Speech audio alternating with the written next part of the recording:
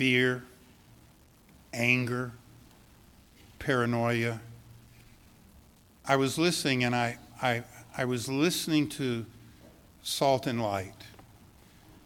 I was listening to the way it ought to be, and how refreshing it is for you to be a part of a church family in this place, that we, unlike the world, we can come together in love, come together in harmony, come together with patience and long-suffering.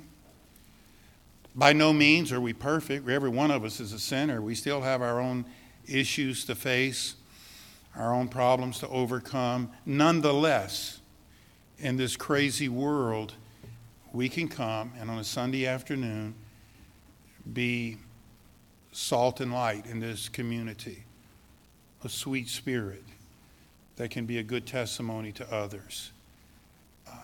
Let's not overlook the work of God that maybe goes on around us, and we are just so used to it happening that we don't think about it. But I was listening intently just now, and I heard voices in unison and in harmony together as a church family.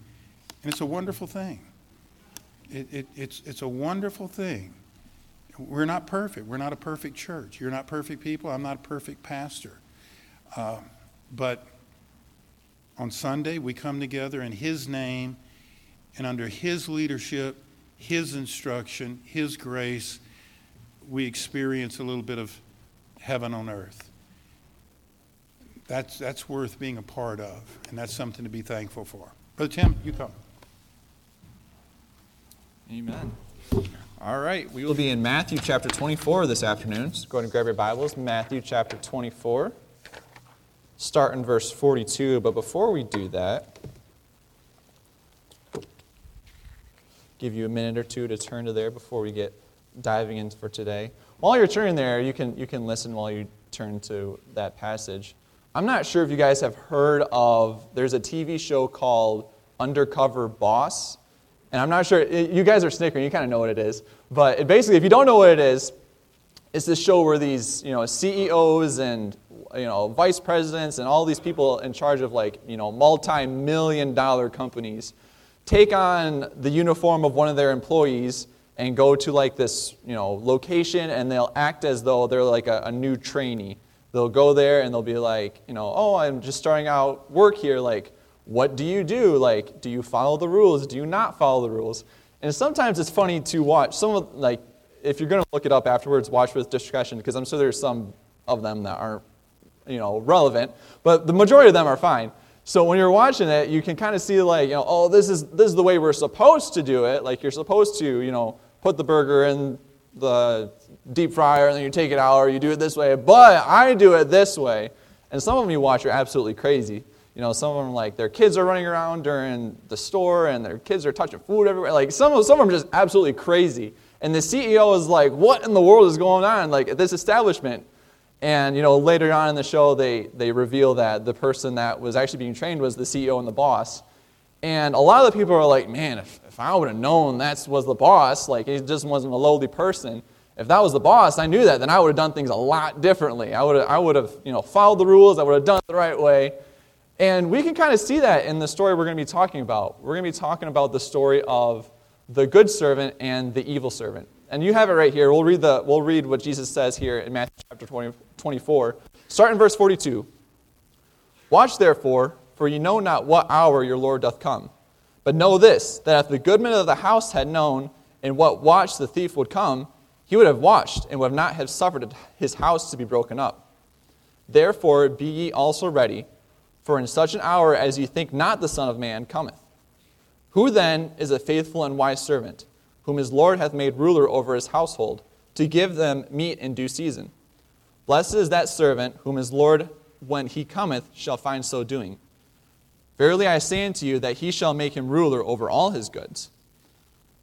And if that evil servant shall say in his heart, My Lord delayeth his coming, and shall begin to smite his fellow servants, and eat and drink with the drunken, the Lord of that servant shall come in a day when he looketh not for him, and in an hour that he is not aware of, and shall cut him asunder, and appoint him his portion with the hypocrites.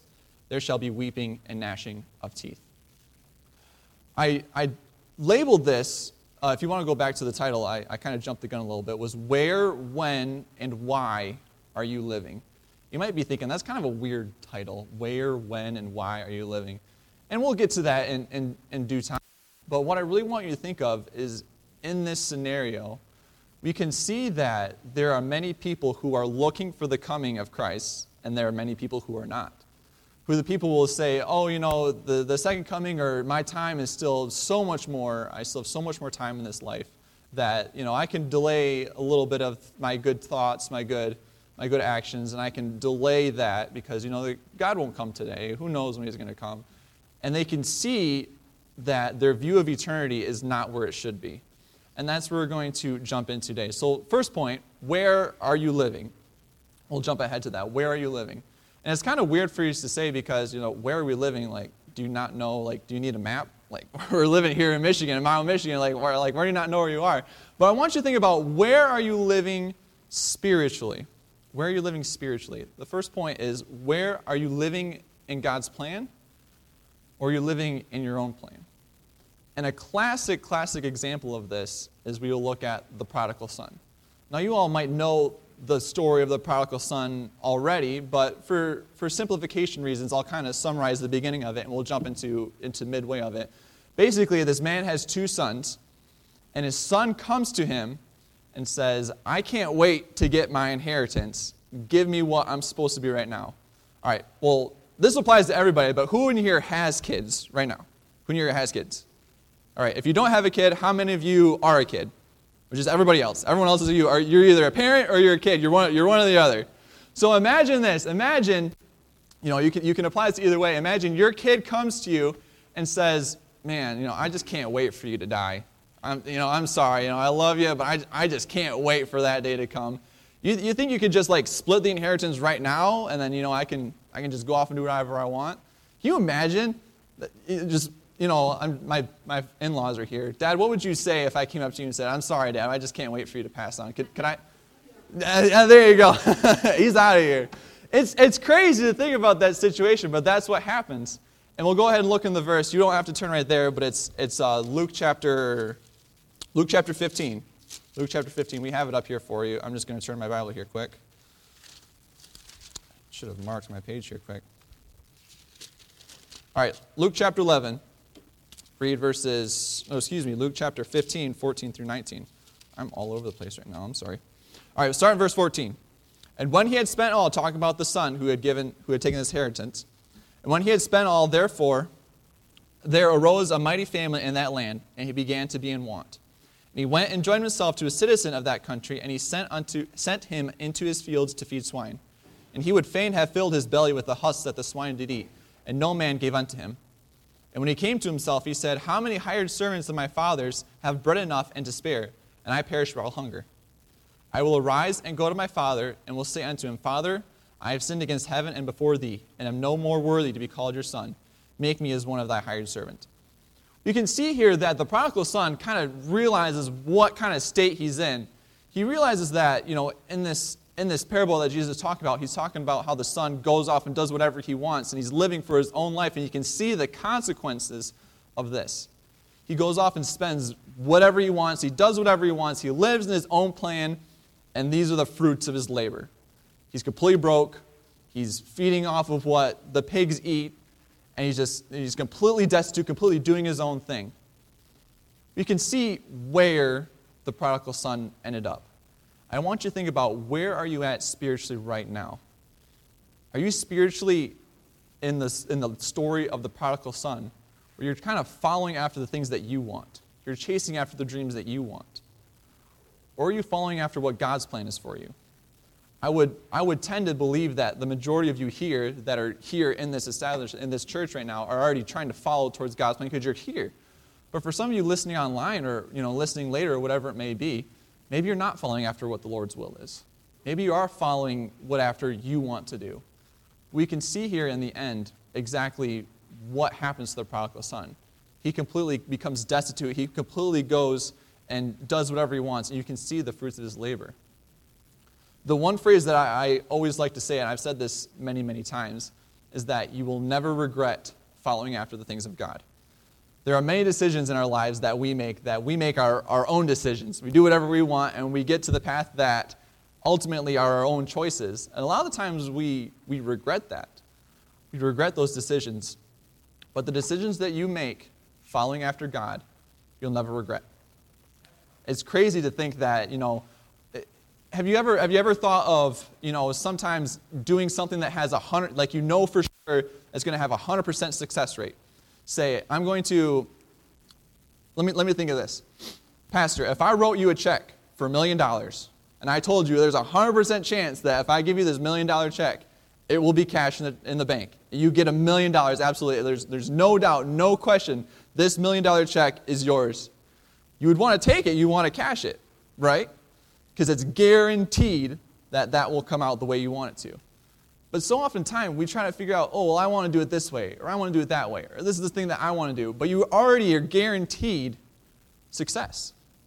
Isn't it hard to believe that you're guaranteed success if you follow after the things of God? So where are you at spiritually? Are you following after your own life, where you know the destination will not be what you want?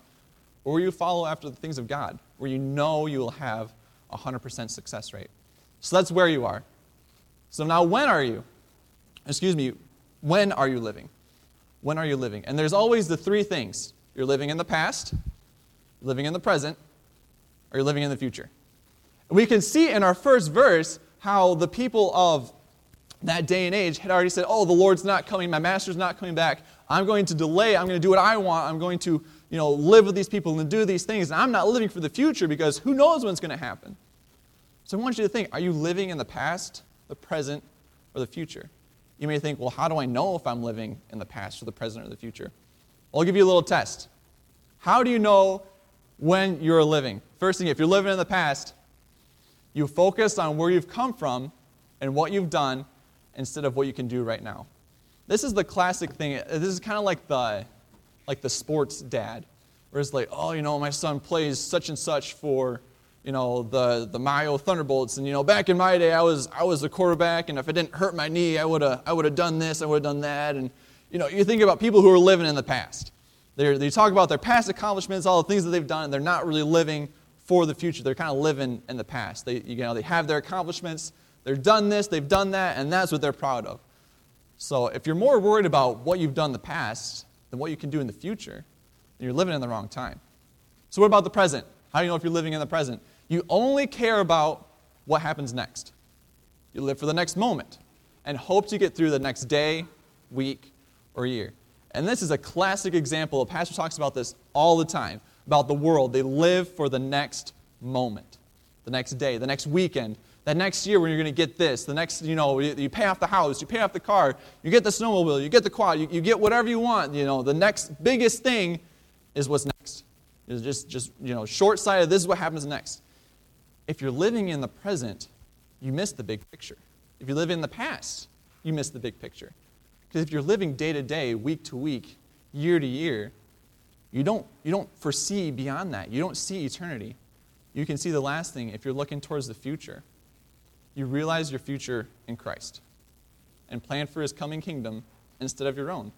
There are so many people who are trying to build their kingdom here on earth. Right? If you just look at everyone out here, like in the past or the present, they've built what they've wanted. This is the stuff that they want. But if you're looking towards the future, you realize that everything you do in this life for yourself, it's not going to come to fruition. Everything that you do for Christ, for His coming kingdom, will benefit you for eternity. And that's the one thing we need to realize as Christians. Sometimes we build wealth, we see the world building wealth for themselves, and that's what we want. That's the things that we want in this world.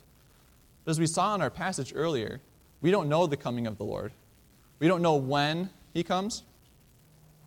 So therefore, we should live for the future. So if you're living in the past, if you're living in the present, if you're living for what you've accomplished and what you've done, or what you're doing right now, living day to day, or just getting that new thing, you're missing the point. Living for the future is the only way a Christian should live, for God's coming kingdom. So we looked at where are you living?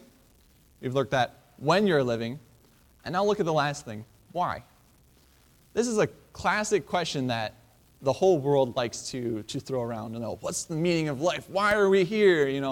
did we really evolve from apes, or did we get planted here by aliens, or like the whole world is like, why are we here? Why are we here? You know, what's the whole reason? And the one thing I always think is funny is, you know, us as people, we're always like, you know, what's the meaning of life? And, you know, you kind of see like in the movies, you know, the person climbs the huge mountain to get to like the monk that you can ask one question. Yes, what's the meaning of life? Why are we here? You know, what's the meaning of life? And he gives you some like vague answers like, you know, you live through the universe, and whenever you pass on, your memories last forever. He gives you like some weird vague answer like what the meaning of life is. But, you know, we as Christians, we know what the purpose of life is. So why are you living? Are you living in light of eternity? Are you living with a life understanding your eternity, your final destiny? Because as we saw earlier, the things of this world, the things of this life, it doesn't matter to us. There are many cases where people will be going through certain things in their life, certain horrible things, and they realize that the trials that they are going through right now, it doesn't matter to them because they know what their eternity is. They know what their final destination is. It doesn't matter what's going on in their life right now because they know what the future will be. I've already said this story before, but I'll say it again for those of you who may not have heard it. But there was a lady who had really terrible cancer, and it was to the point where she was just, you know, waiting for her last moments. And a pastor came and visited her and said, you know, how are you feeling? How are you doing? She said, you know what, I'm just ready to go home. I'm just ready to go home. And if you think about it, you're at home. You're at your house right now. What do you mean by going home? But she said she's ready to go home. She's ready to go home for eternity. She realizes that this home, this world, is not her real home. She realizes that eternity is her home. So we can see, are you living your life for eternity, or are you living a life of confusion? There are many people who don't know their eternal destiny. They don't know what's going on in the future. So they live in this confusion, why am I here? What is my purpose? Is my life only going to be, you know, getting that next small thing and building wealth and doing what I want to do and following after the things that I personally want? Are you living a life of confusion where you don't know where you are or what you're supposed to be doing in this life? Or do you fully understand your eternity? Do you fully understand what will happen in your next life?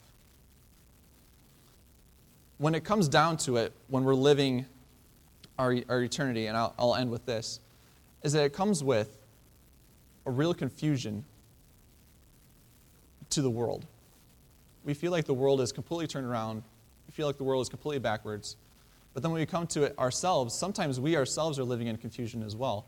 Because if we just live in our complacency, and we just go to church and we just read our Bible and just do whatever we want, and we're not actively reaching the community, we're not actively winning souls, we're not actively trying to better our community by giving them the gospel, we kind of live in our own spiritual confusion, in a sense.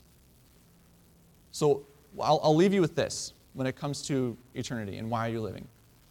Instead of living in a spiritual confusion of not knowing what your eternity will be and not looking for the coming of Christ and not looking for what your destiny is, I want you to really sit and wonder and think, what can I do now to affect my eternity? What can I do now to affect others' eternity? Instead of living in this state of confusion, instead of living in this spiritual bewilderment of not knowing what's next and what should I do, I want you to think about your eternity and the eternity of others, those you love, those you have friends and connections with. Think of their eternity, because just like in our first verse, see that nobody knows the hour when the Lord comes. Could be today, could be tomorrow. We don't know. So I want you guys to really think of living for eternity. Where are you living spiritually? When are you living? Are you living in the present or the past? Are you looking towards the future? And why are you living? Are you living in light of eternity? Are you living a life that's just full of confusion or spiritual confusion? Really think about what it is that you want in your life and what it is you hope to attain for eternity. I want you to look towards eternity, and I want you to really understand that this life, this home, is not for ourselves. It's for the betterment of Christ. And I hope that you can live your next upcoming days really thinking about eternity. Dearly Father, I just thank you so much for this time that you've given me to come and to just preach what I believe you've laid on my heart, just to teach what exactly I believe when it comes to eternity and how we should focus on eternity, how we should focus on the things of you and not just our own personal day-to-day lives. I just thank you that you've given us the gift of salvation, the gift that we can freely accept from you. I just thank you that we can realize that eternity is real and that we can achieve it through you. Thank you for this time you've given me, Lord. I just pray that my message was able to be clear enough, and I thank you for all the opportunities you've given me, Lord. In your name we pray. Amen. Let's stand, please. And our heads are bowed, our eyes are closed. And I trust you will contemplate properly what Brother Tim just shared with us. Jade's going to play the piano. The invitation is open.